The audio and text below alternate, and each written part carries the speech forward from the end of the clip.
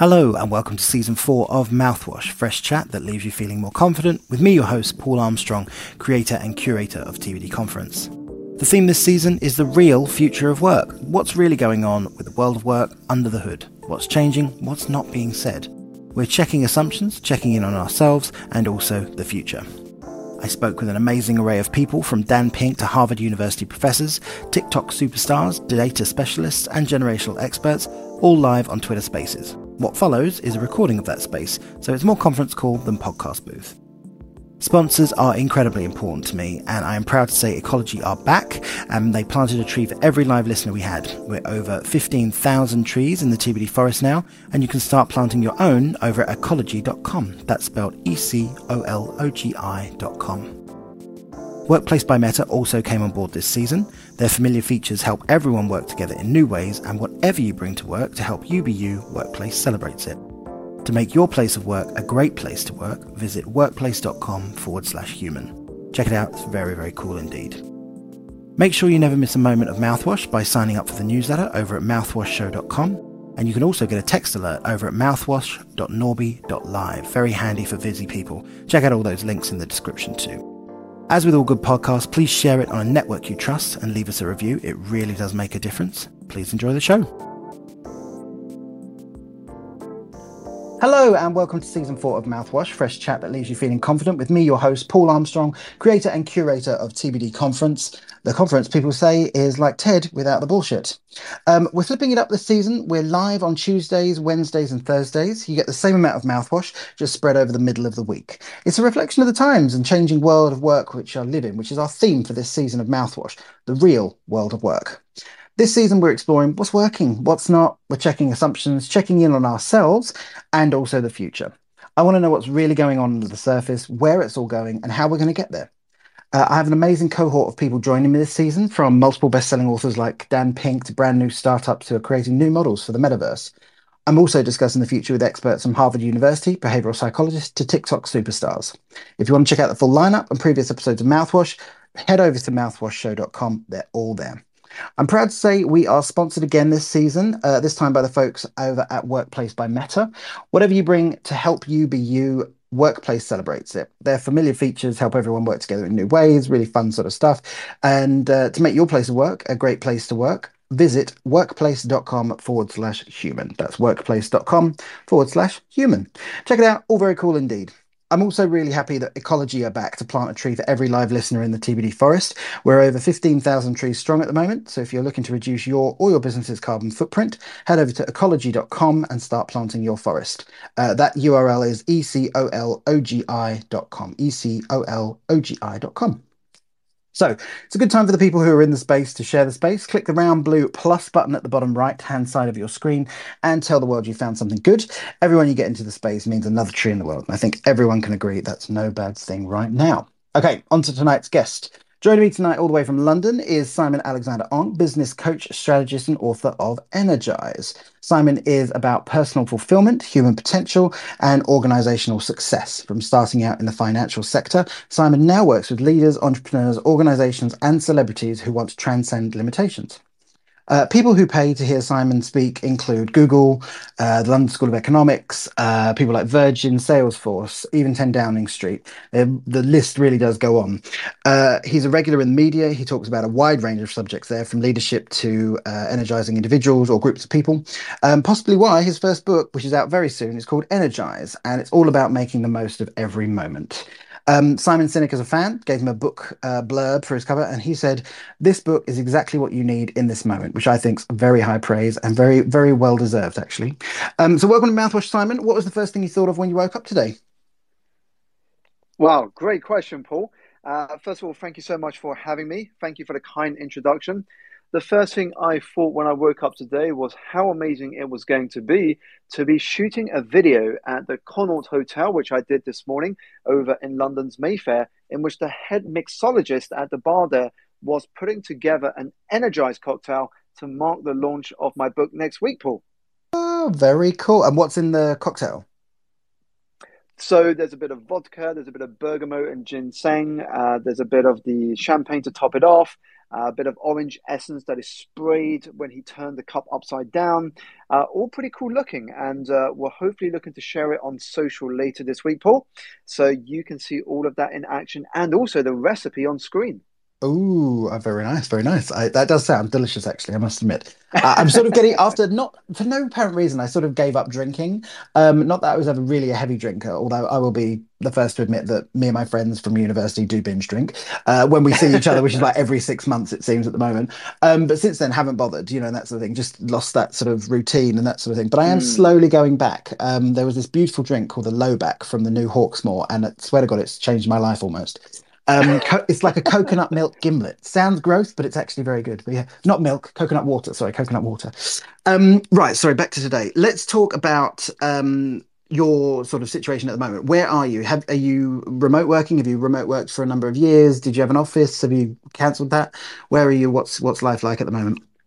Sure. So pre-COVID, I actually had a co-working space. I'm also part of a members club, so I used both the members club and the co-working space. But once the world went into lockdown, there wasn't really a need for a co-working space. So I canceled my membership to that.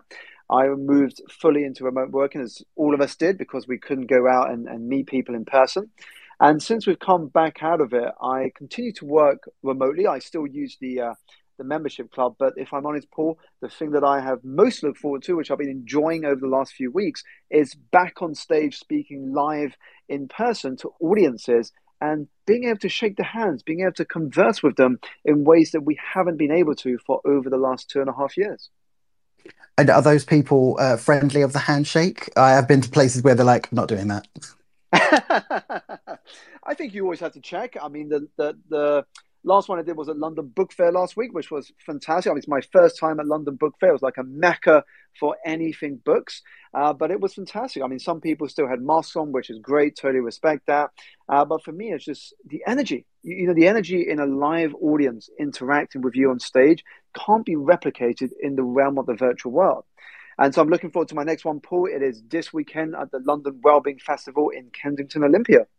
Very cool, very cool. What's been your biggest learning over the last 2 to 3 years? What's the sort of data telling you, or anecdotal stuff?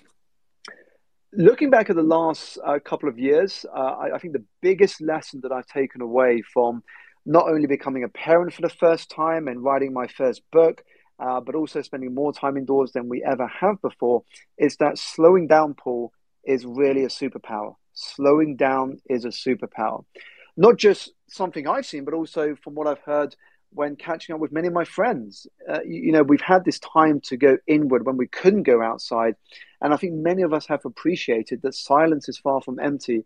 It is full of wisdom, insight, and solutions if we have the humility to listen to what that silence is telling us. Um, Congrats on the book. Really interesting stories throughout. I enjoyed reading it.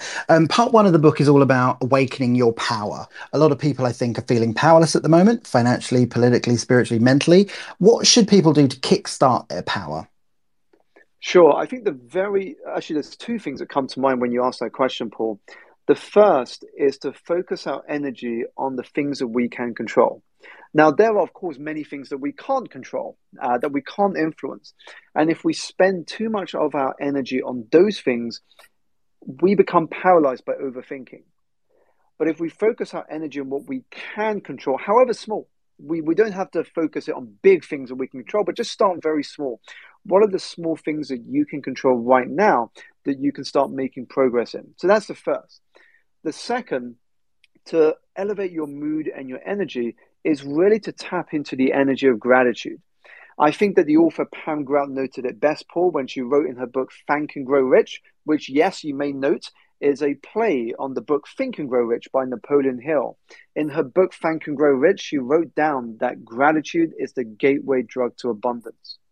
So if you are not feeling particularly energized, or you're in a bit of a low funk at the moment, then one of the most powerful ways to shift and transform that is to write down the name of one person that you can be grateful for, write down why in as much detail as you can, and then pick up the phone to that individual and tell him or her exactly what you wrote down about why you are grateful for this person in your life, how they have shaped you into who you are today, and how they have been there for you when you needed them.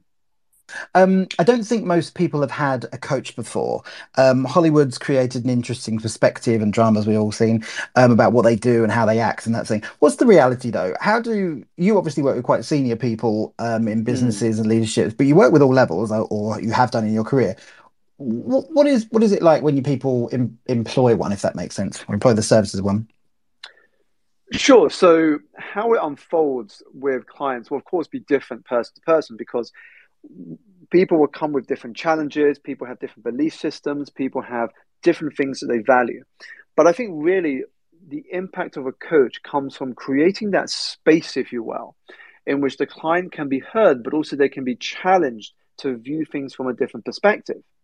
Because one of the things that we underestimate, Paul, is that we don't live in one reality. We live in what I would call customized reality. So the way you interpret an event will be very different to the way I do, and very different to your colleagues, to your mentors, to your bosses' way of interpreting it. Now, that gives us a superpower in the sense that we are living in the feeling of our thinking moment to moment to moment. So if that is the case, we can choose a new thought at any given moment, thereby changing the choices, actions, and behaviors that we employ. So, as a coach, what I do when I work with clients is I create that safe and trusted space to really go into their world, to understand how they see themselves, how they see what is possible, but also how they see their constraints. And my job is to really challenge their current thinking so that they can see their world through new lenses. Now, when I describe this to people, I draw an analogy. And if you've ever watched Sherlock Holmes, you'll notice that what happens is that Sherlock will invite his client into his study, if you will. There's two armchairs. He invites the client to sit down, and Sherlock just asks questions. And he goes into the mind of the person in front of him to understand where they're coming from, to understand what had happened from their shoes. Because the more that we can understand their world, we can meet them there and be that guide to help them forward in whatever is most important to them. And so, not just as a coach, Paul, but actually just speaking about this now to you, it is the role for some of the best businesses in the world. The best businesses or coaches or mentors or service providers have the ability to position themselves as a guide to helping to unlock the hero potential of their client. Whether that is Apple helping the clients give them the tools so they can express their creativity, or whether it is myself creating a space so the client can see what they're really capable of and then go on to unleash their potential. Okay, I think that makes a bit more sense.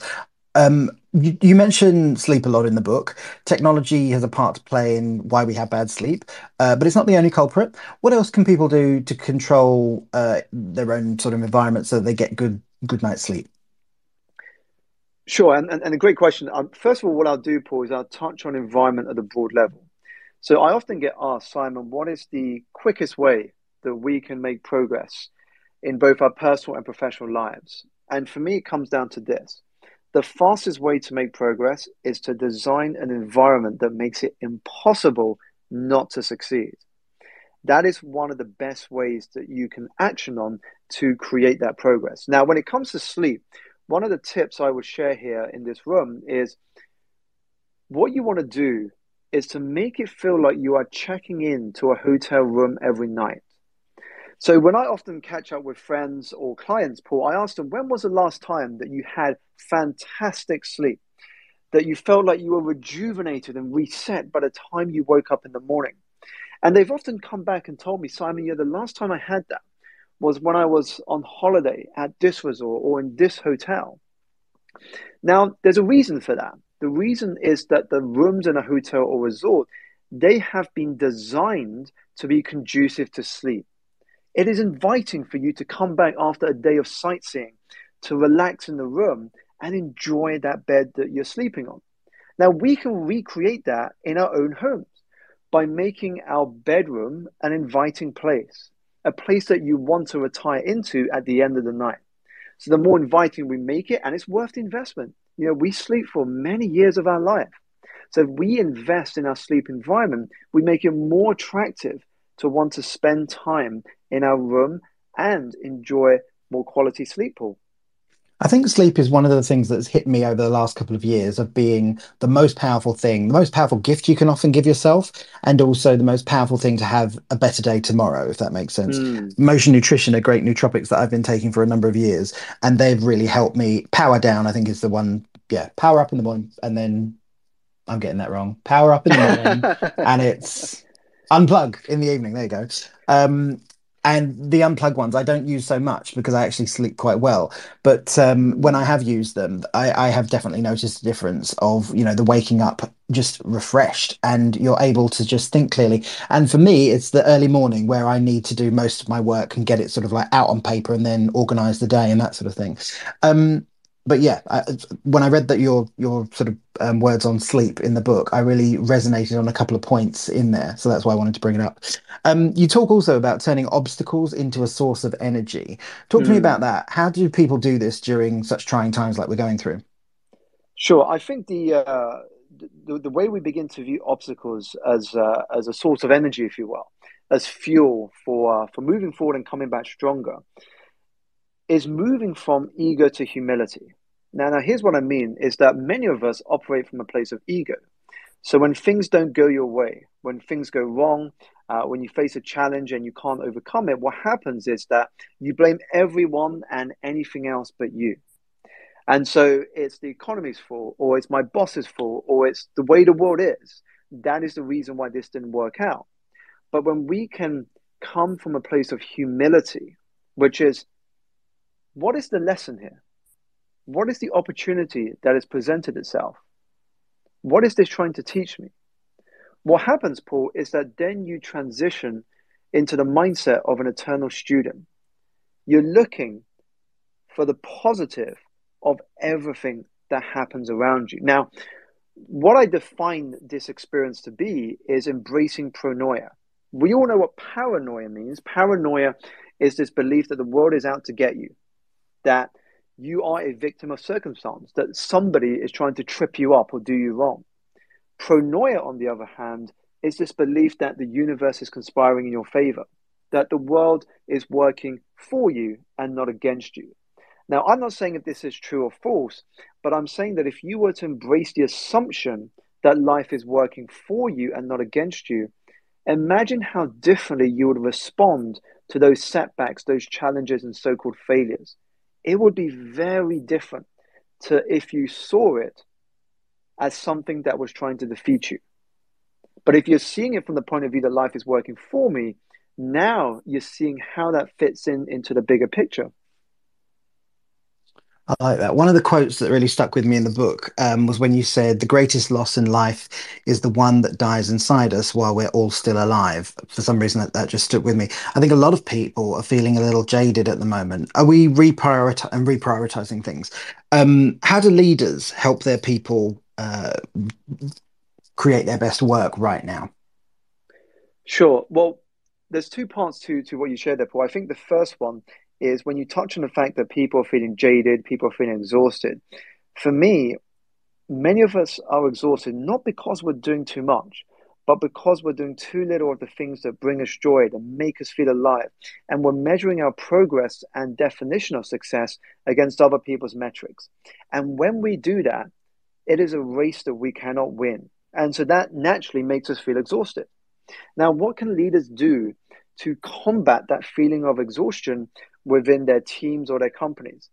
Well, first of all, it is to understand the individual. Secondly, it is to understand the team as a whole. So if I focus on the individual first, it's well, do they know why they are here? Do they know their purpose? Do they know what they're contributing to? Because what happens in many companies is that we employ people, we give them a function, and we go get on with it. This is what you're going to do, get it done, and I need this given back to me by this date. But we don't look beyond that in terms of the softer skills.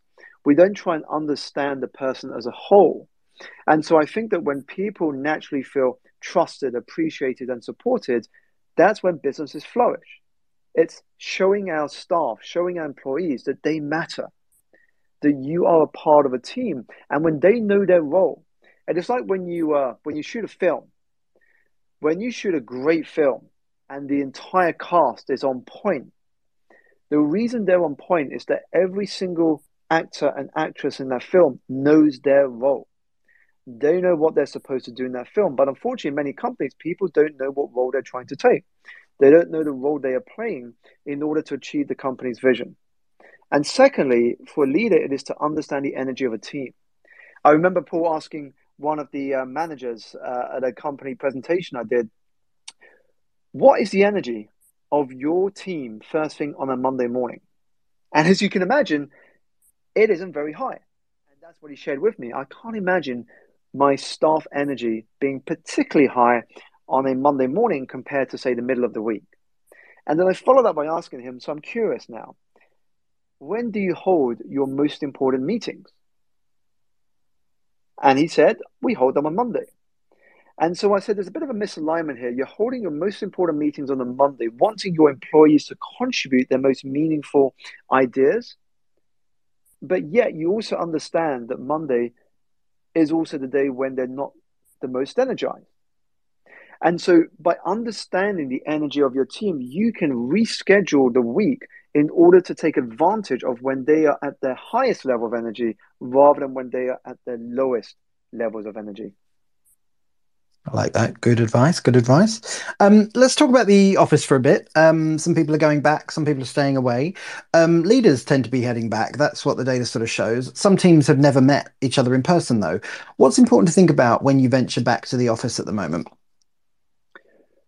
Well, I think there's two things. Now, when you venture back into the office, from a leader's perspective, it is to have empathy with those coming back to the office because some will be more anxious than others, of course, because some will have greater concerns about COVID, some will have less concerns about COVID. And so we just have to understand where everyone is coming from when they come back to the office.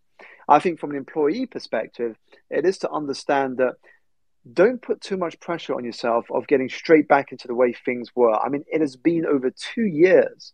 It has been over 2 years since we have been in an office every day of the week. So when you're coming back into this environment again, which is a setup many of us haven't been familiar with for quite a while now, it is to go at it at your own pace. Don't try and rush everything and do everything in one go that you used to pre-COVID. Go at it at your own pace and do things that you're comfortable with now, and then you can lay on top of that as you get more used to going back into the office. Of course, there'll be some people, Paul, that want to stay at home. That's on one side of the spectrum. They do not want to go back in the office versus those on the other side of the spectrum that want to go back in the office and be there every single day. So it's about understanding what works best for you because I think employers at the moment are very open to flexible working and creating a pattern that works best for your productivity.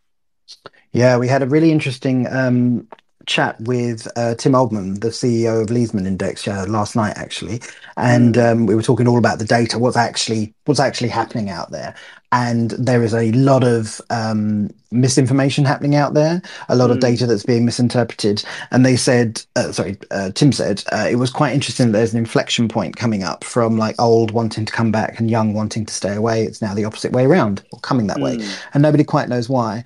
I think that is a sign of the times of that most people just aren't sure what the next step is. And I think mm, that's a huge part of what your book is going to solve for people. It will help them take those first steps, moving into a new world or a new life and that sort of thing, or back into the one. Maybe they enjoyed their life, who knows, and it's gone that way. Let's hope that. Let's hope that. What about people who don't venture back into the office, though? Do you think they're going to be at a disadvantage to those who do? And if that's true, what do you think they should do about it? Sure. Well, I think what is happening is that I'll give you an example, Paul. So one of my clients, they have gone for a fully remote policy, i.e., they now have no physical office. So they used to have an office before the COVID pandemic, and now the pandemic has happened. During that time, they decided to not continue with renting that office out. So now they've gone fully remote, which means that everyone can now work at home, and it opens up their talent pool across the planet. They can employ anybody across the world now, and they can be working on their role, on their function, wherever they live in the world. What he's done instead is that he has shifted their physical place to a members club. So when they do meet up, so when you meet, and at the moment they're testing sort of twice a month, but they may move to once a month, there's more of a reason to meet up. So when you meet up at this members club, you can go to the gym, you can make use of meetings and events going on. So there's a great incentive for people to come together. So I think for those who are fully remote, there still needs to be some element of physical contact, of catching up. Now, I think the challenge is for the businesses, for employers to figure out, well, how do we entice people? How do we give a great incentive for people to want to meet up so that either we're putting something like a social gathering together, a team development exercise, basically something that they would want to show up for. So that's an example of how one of my clients has redesigned their practice of working. Obviously, it's early days. Not sure how people are receiving it so far because it's only been fully implemented for a couple of months. But so far, there's some early signs that people have welcomed it and they're open to seeing how this goes, Paul. That's good. I think it's such a rough time, isn't it, for people? There are some people who have really like found themselves remote working. We were trying to get to the bottom of whether they are more productive working at home or just think they are, and that's nobody has the data on that. That's one thing I'm desperate to find out, but I don't think I'm going to. But it's quite interesting, I think, when people, haven't thought what happens 6 months, 12 months down the line when it comes to performance reviews and things like that. A lot of people just haven't thought that far ahead, even though we've gone Mm. through almost two cycles. I think a lot of companies have, to use a phrase, gotten away with it. What do you think about how leaders and management and managers should make sure that negative things don't happen if people don't come back into the office? Well, for me, as you said, Paul, I think for many of us, we are literally learning on the job about this, especially when it comes to how do we measure people's progress when we can't see them in an office environment because we're going from a culture in which we could see what people were doing next to us, we could see the output they were producing to a point in which the only time we can see that is from the communication and what people are sharing via emails or social communication. And so for many of us, it's trying to understand how can we best respond to any negative experiences or something that isn't meeting expectations in a world in which we've got nothing to compare it to. And so I think it is a challenge for a lot of leaders and managers. I think, to be fair, from what I've seen, Paul, the toughest is probably the onboarding side. Because if you've been in a business for a number of years and you've been involved in that business before COVID, then you already know the people within your team and within your company, and you're already part of the culture.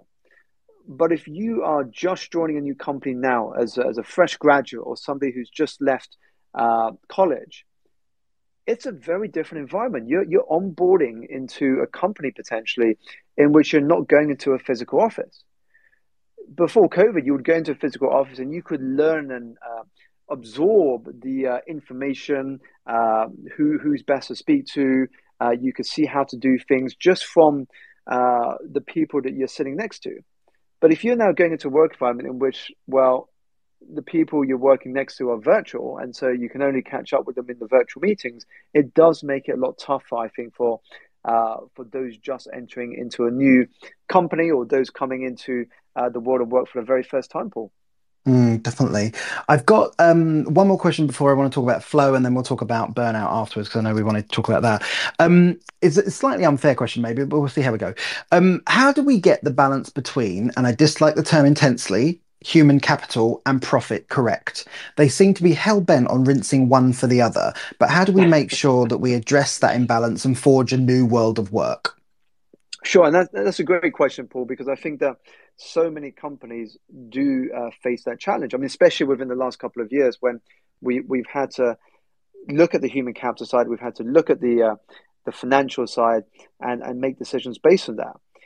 For me, I think that if you are in business for the long term, if you are in business to create something special and with impact in this world, then in most cases, you will be one of having a bias towards the human capital. You want to have a bias towards the human capital side. Now, what I mean by that is in times of challenge, in times of setbacks, when there's things that you can't control, it's seeing, well, how can I respond in a way that shows that I care to those that I lead without sacrificing the future of the business? And you'll be surprised, Paul. You'll be surprised how people will respond when you seek the option of involving your people in those decisions rather than saying, we are challenged, we're going to fire X number of people, and that's that. So you would have heard, and I'm sure many of us have heard of companies over the last couple of years that have often said, well, we don't want to make you redundant unless we really have to. That is the last option. That is the last option we want to do. What we are thinking about is something more creative.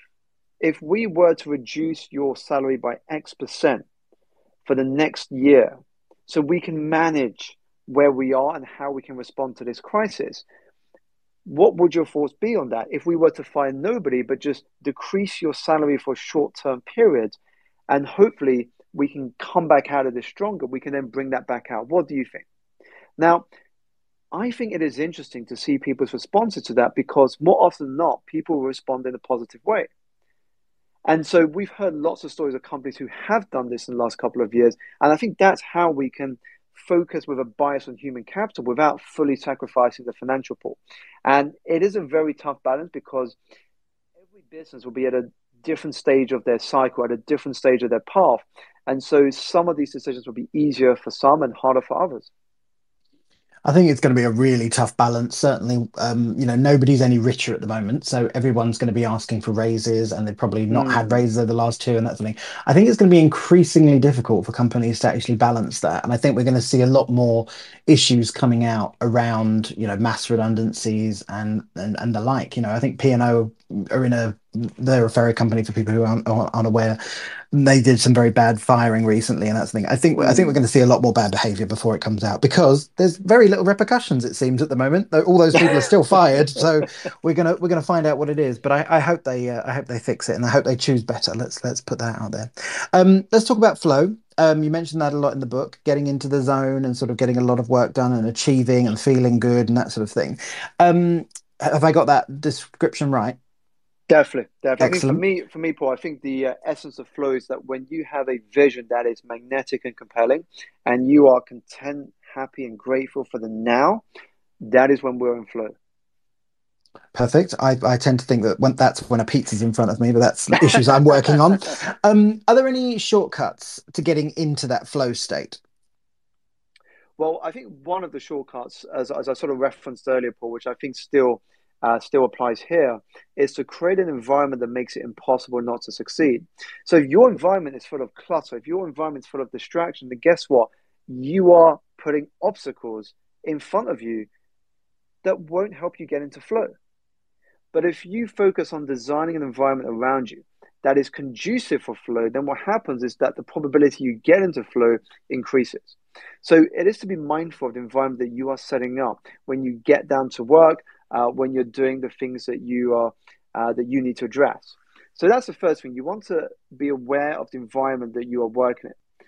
And second, it it is to really understand that you enjoy what you do, because if you don't enjoy what you do, then you're never going to get into flow.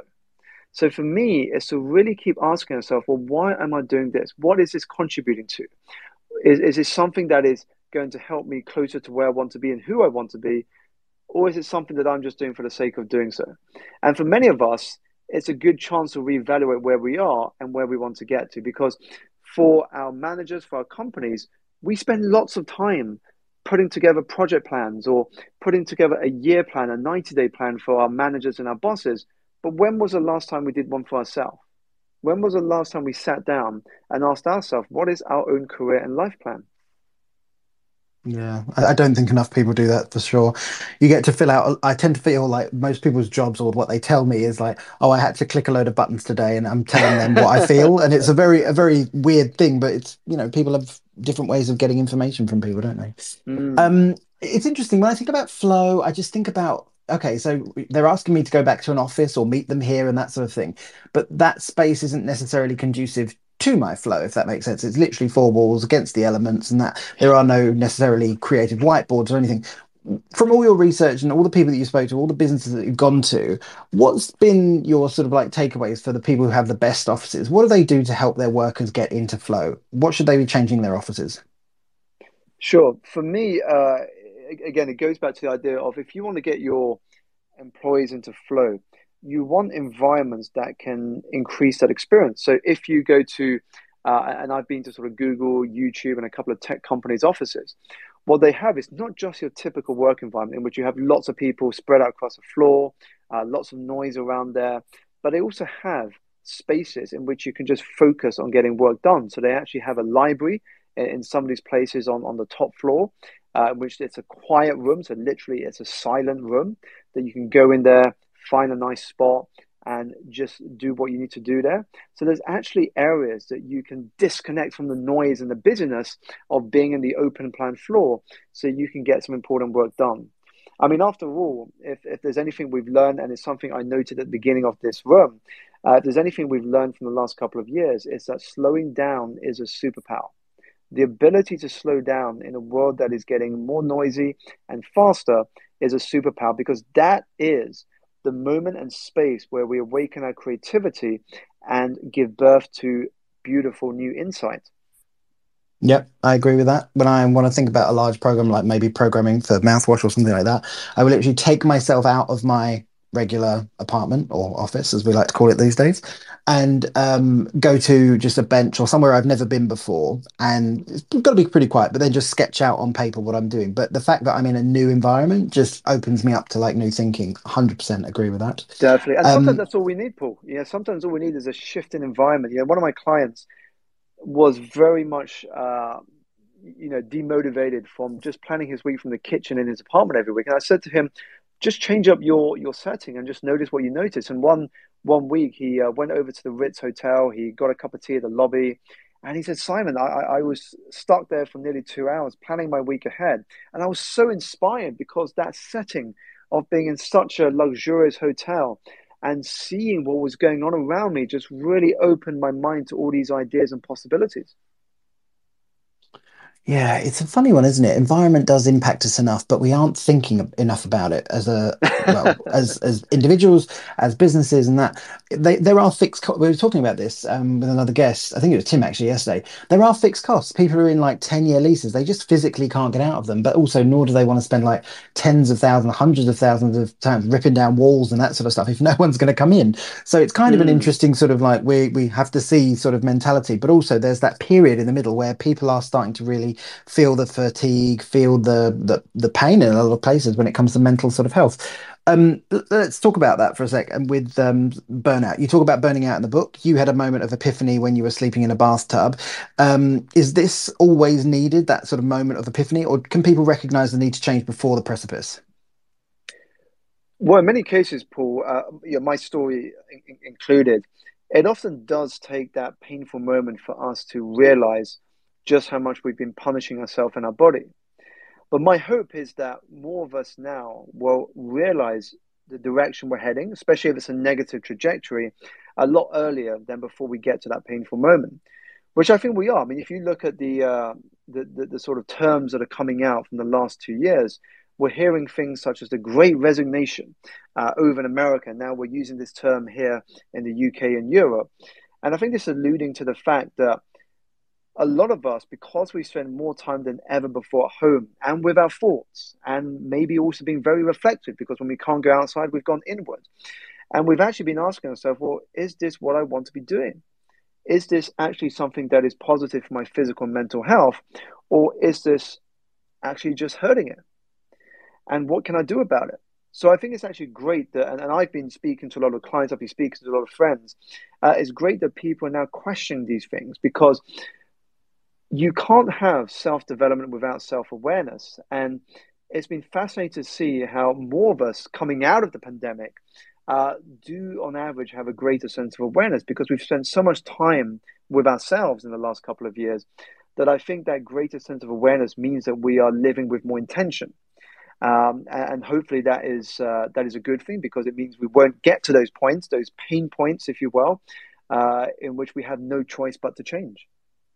I think it's interesting because a lot of people may have had that self-reflection, but I don't think many people are counselors, if that makes sense. So I'm not quite sure they've processed those things. A lot of people I've spoken with have been sort of self-diagnosing and they misusing terms and getting their information from interesting sources. But it's not it's unfair to say that we have become sort of self-diagnosing mental health, and there is a crisis definitely going on.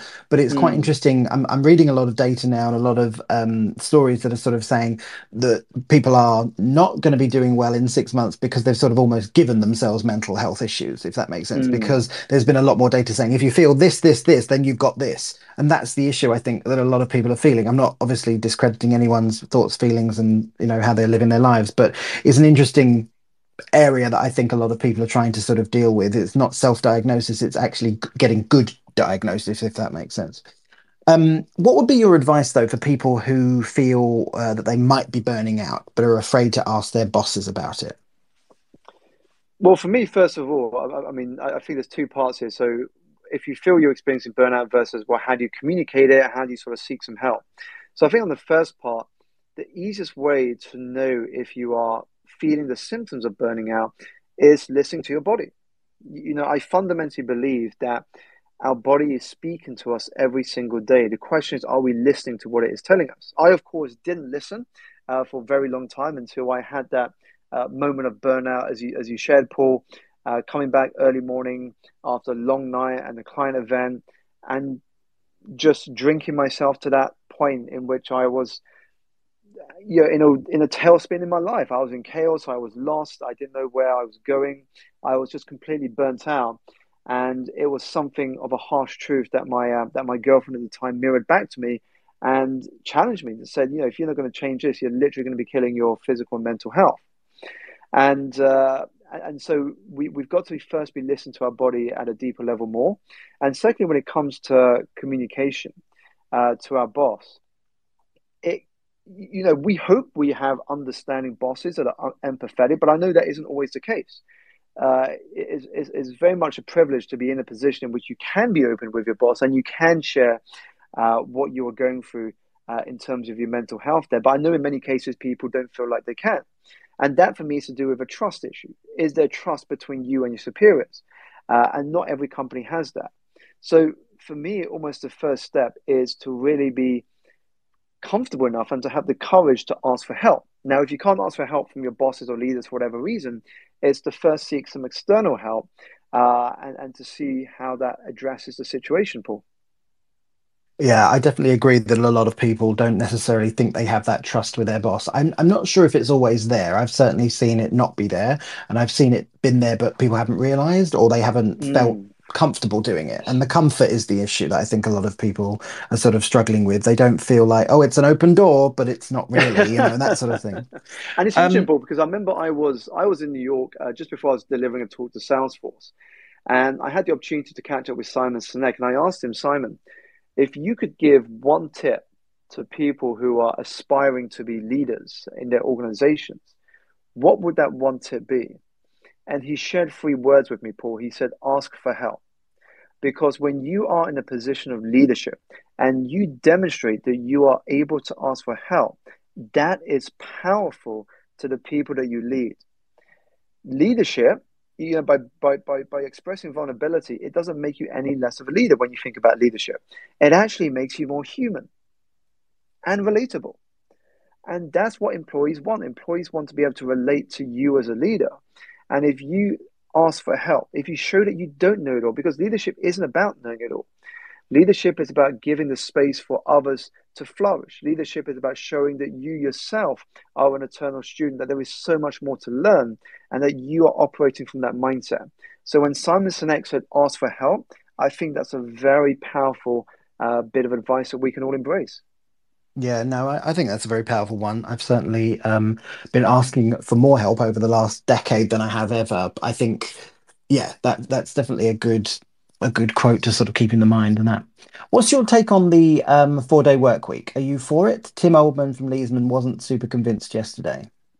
For me, again, I think that every company will have some will benefit better from it, some won't benefit from it.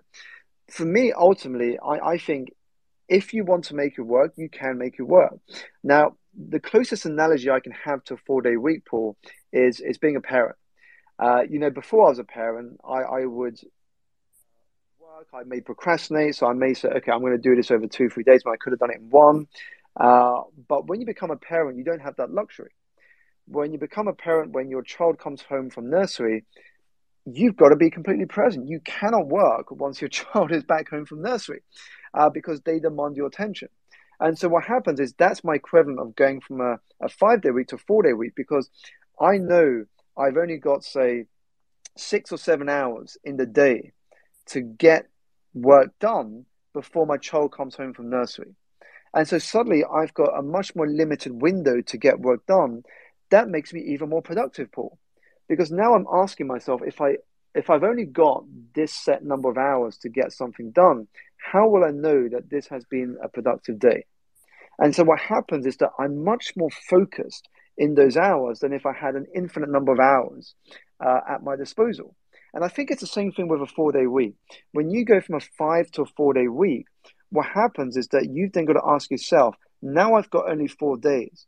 What must happen in those 4 days for me to be able to enjoy the 3 day weekend I'm going to get? Because otherwise, you're going to end up carrying that work over. So I think when you've got less time, what you find is that we make use of the time we get given. If you know something takes you 2 weeks, but your boss says he or she needs it in one, and there's no questions, you will find a way to get that work done in 1 week. So it's all about how we operate within the time that we set ourselves. And it comes down to that trust thing again, doesn't it? If you don't trust them Mm, enough to say it's going to take me 1 week, how do we do it? Do we double the amount of people on it, or what's the thing?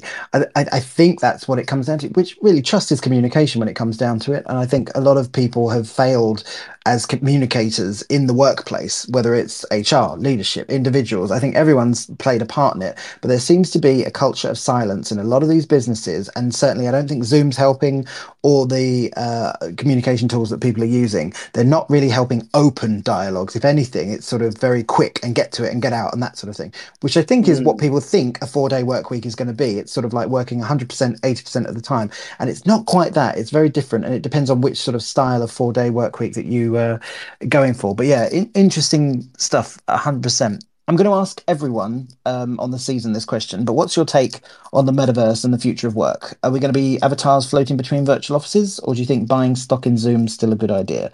Where do you want it to go? I think metaverse will continue to develop. I'm not sure if it will fully replace, working in person and going to a physical office, but I think it'll be a complement. In some cases where companies have staff literally located in different cities of the world and they cannot go to a physical office because everyone's operating from a different place, then I think there is a role of the metaverse. You can be working virtually, yet at the same time be working next to one another in this virtual metaverse. So you can feel the same effects of being in an office together. So I think, yes, it will develop, Paul. I think it will get more mainstream over the years, but I do not see it completely overtaking real life physical working. I see it acting as very much a complement, as has co-working spaces acted as a complement to being in a full-time lease in a building. Definitely, that is a bitter battle, though, I will tell you, that's for sure. Okie doke, folks, we end as ever with Desert Island Tweets, the part of Mouthwash where the guest picks a tweet or two that's changed their mind or way of thinking in some way. So if you turn your attention to the nest, that's the bit at the top, there is a tweet, or now there should be, by Reese Wabara, at Reese Wabara, Reecewabara.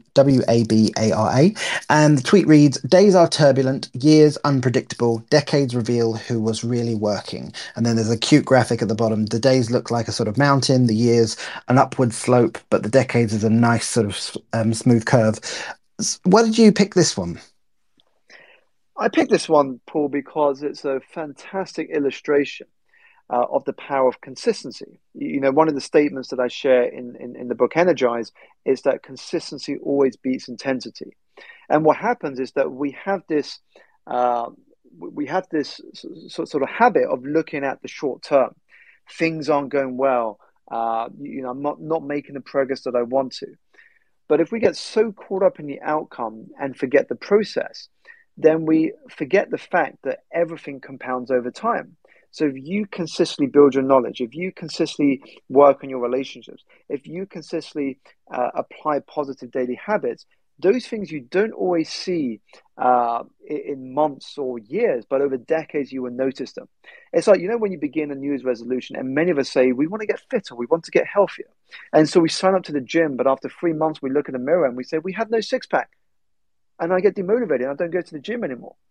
Well, you're not going to get a six pack and look like a cover of a men's health magazine in 3 months. These things take time.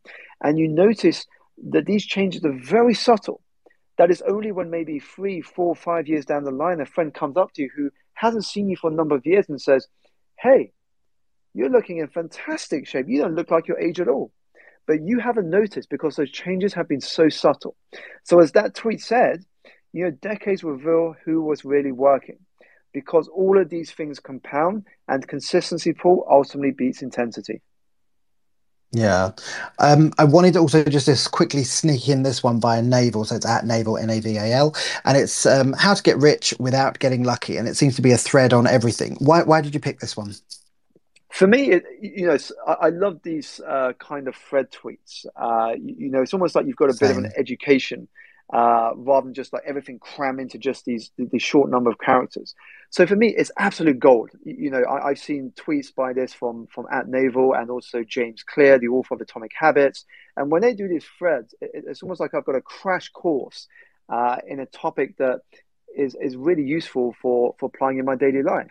And so as I went through each of those parts of the threads, Paul, it was like, yes, I was just going, yes, yes, yes in my head, because these things not only made sense, but I think if we applied them, and it goes back to this idea that knowledge may be power, but the real magic lies in the application, then we would see the results of what Naval was trying to tell us. Yeah, I must admit I'm the same with threads. There are some very good people who do them, and then there are people who do them badly, but also it's quite entertaining at the same time. But hey, all good. Okay, that is a wrap on episode 5 of season 4. My thanks to Simon Alexander Ong for getting us energized and thinking different about ourselves and our futures. You can pre-order the book now and get more information on Simon if you head over to simonalexanderong.com. But also check more out about the book if you go to getenergizebook.com, and energize is with a Z for the UK people listening. Any final words of advice for listeners, Simon? The only words of advice I would say is remember, you have already won the greatest lottery ticket there is going. The question is, what are you going to do with that winning ticket? That winning ticket that has given you this gift of life. Ooh, I like that. Deep to leave us on. I like that. All right. Up next on Mouthwash is Rory Sutherland, behavioral psychologist and Ogilvy chairman. We're going to be talking people, change, and a lot more besides. I urge you to tune in. Rory is always a riot. Head over to mouthwash.norby.live and you'll get a text so you never miss a minute of any of the Mouthwash episodes. Mouthwash is produced by Suze and the big team at Big Tent Media. As always, everything Mouthwash, even the text alerts, can be found over at mouthwashshow.com. That's mouthwashshow.com. I'm a firm believer that you do not remember the days, we remember the moments, and I hope this has been one for you. I'm Paul Armstrong. This is Mouthwash. Listen again soon for more fresh chat that leaves you more confident. Thanks for listening to Mouthwash. Please share it in a network you trust and check out our sponsors. Season 4 of Mouthwash was sponsored by Workplace by Meta. The easy-to-use features at Workplace help people work together in new ways. To make your place of work a great place to work, visit workplace.com/human. That's workplace.com/human. Have a great day.